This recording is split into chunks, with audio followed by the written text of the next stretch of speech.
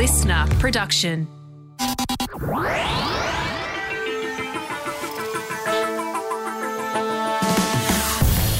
Hello, and you are very welcome to another episode of Science Explained, a weekly podcast brought to you by Listener and Cosmos. Today, you've got me, Matilda Hansley-Davis, and we're delving into how the products that keep you smelling sweet actually work. It's a familiar ritual.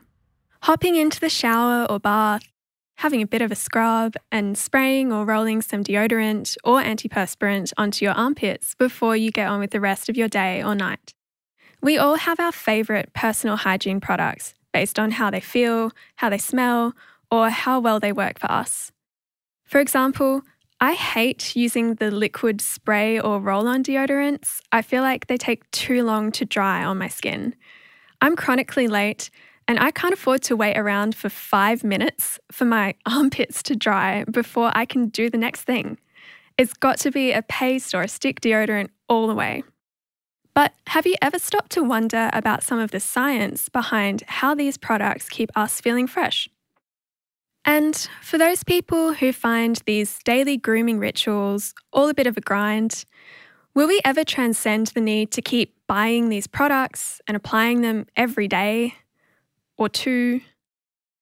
Well, today I'm going to take you on a journey into the future of preventing body odour by using the power of bacteria. But first, we need to understand how deodorants and antiperspirants work. Deodorant and antiperspirant aren't the same thing, though we often find them combined in the same product nowadays. Let's tackle deodorant first.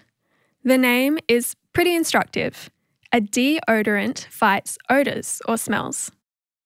As we all know, it stops our smelly sweat from odorising. Except your sweat doesn't actually smell. Wait, what?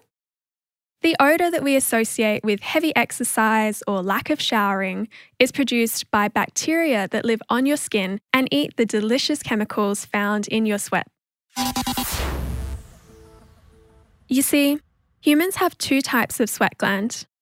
The eccrine sweat glands are found over most of your body, opening directly to the surface of your skin. These glands are really important for human thermoregulation.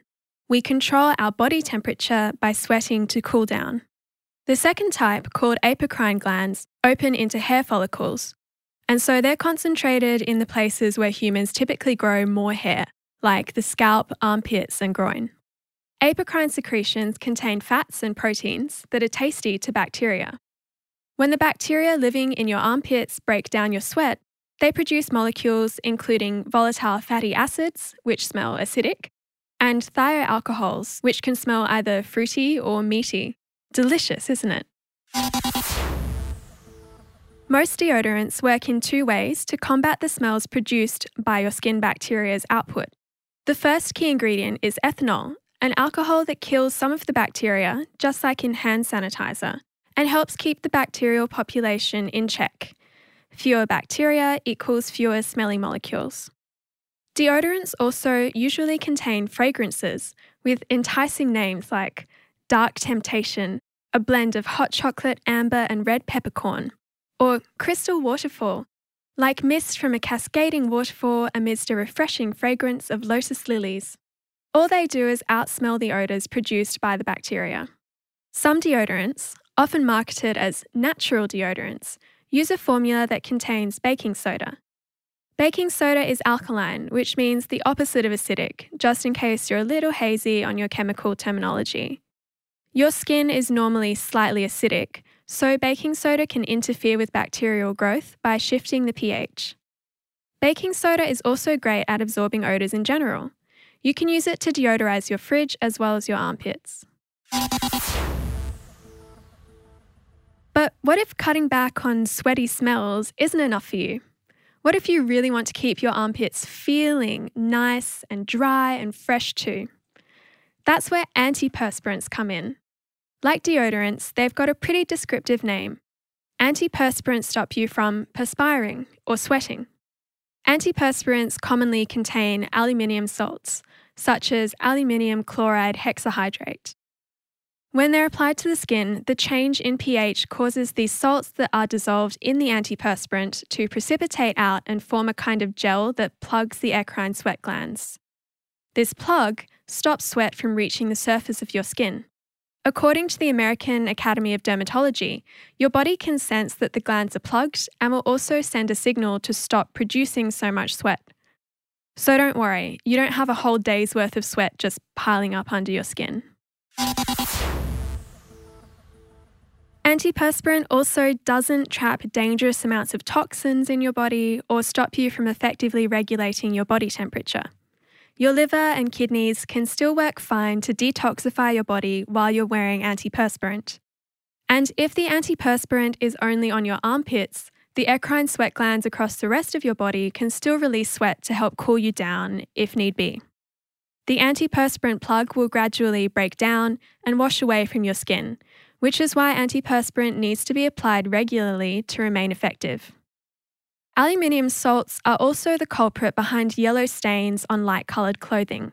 It's actually the sweat mixed with the salts that causes the stain. Sweating through clothes while wearing just a deodorant usually won't cause this type of stain.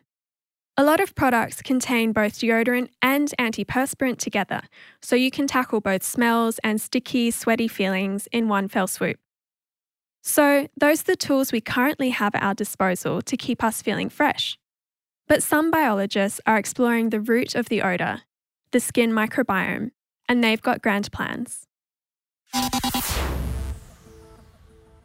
Will there be new ways to deal with body odour in the future?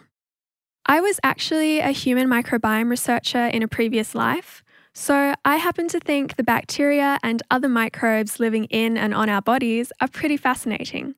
And it turns out that as well as being the source of our body odour problem, our skin microbiome may also hold some solutions. You see, body odour does vary quite a bit between different people, and part of that seems to be down to our unique composition of skin bacteria. Your armpits are dominated by two main types of bacteria, Staphylococci and Corynebacteria. A higher proportion of Corynebacteria is associated with worse body odour. If your mind immediately went to golden staph, scary infection, when I said Staphylococci, well, you're not wrong, but there's no need to panic. Staphylococcus aureus, also known as golden staph, is a bacterial species that commonly lives harmlessly on the skin or in the nose of healthy people. It's only when it gets into the inside of your body, like through an open wound, that it becomes dangerous. That's actually true of many bacteria, but we usually only hear about them when they're causing problems. So, the precise mix of bacteria in your skin microbiome seems to help determine how bad you smell once those microbes get to work breaking down molecules in your sweat. But what if you could change that bacterial mix? Chris Callawert, a researcher at Ghent University in Belgium, who also goes by the moniker Dr. Armpit, has had some success treating body odour by transplanting skin bacteria from a less smelly person's armpit, or as scientists like to know it, the axilla, to a smellier person's armpit.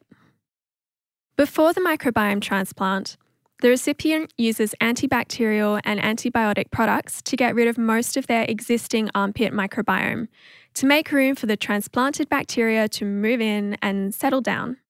Then, a sample of skin cells and skin bacteria is collected from the donor.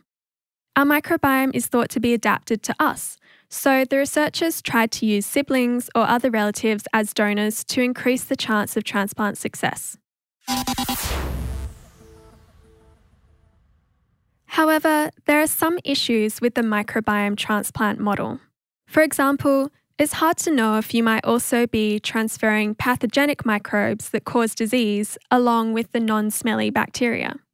One alternative could be to transplant an artificial, healthy skin bacterial community that can be grown in a lab, rather than taking samples from real people. That way, we would know exactly what bacteria are being transferred, and they could be tested for their safety and effectiveness in a standard way. Another option could be to use a bacteriophage, a virus that infects bacteria, to selectively kill off the bacterial species that are associated with worse odour. It's still an emerging area of research, But perhaps future you will be able to wake up one morning, splash on your ideal non-smelly bacterial community, and get on with your life smell-free, along with everyone else. Something to dream about on your next peak hour bus or train trip. We'll be back soon with even more in-depth answers to life's big and small questions. But in the meantime, head to cosmosmagazine.com for more science just like this.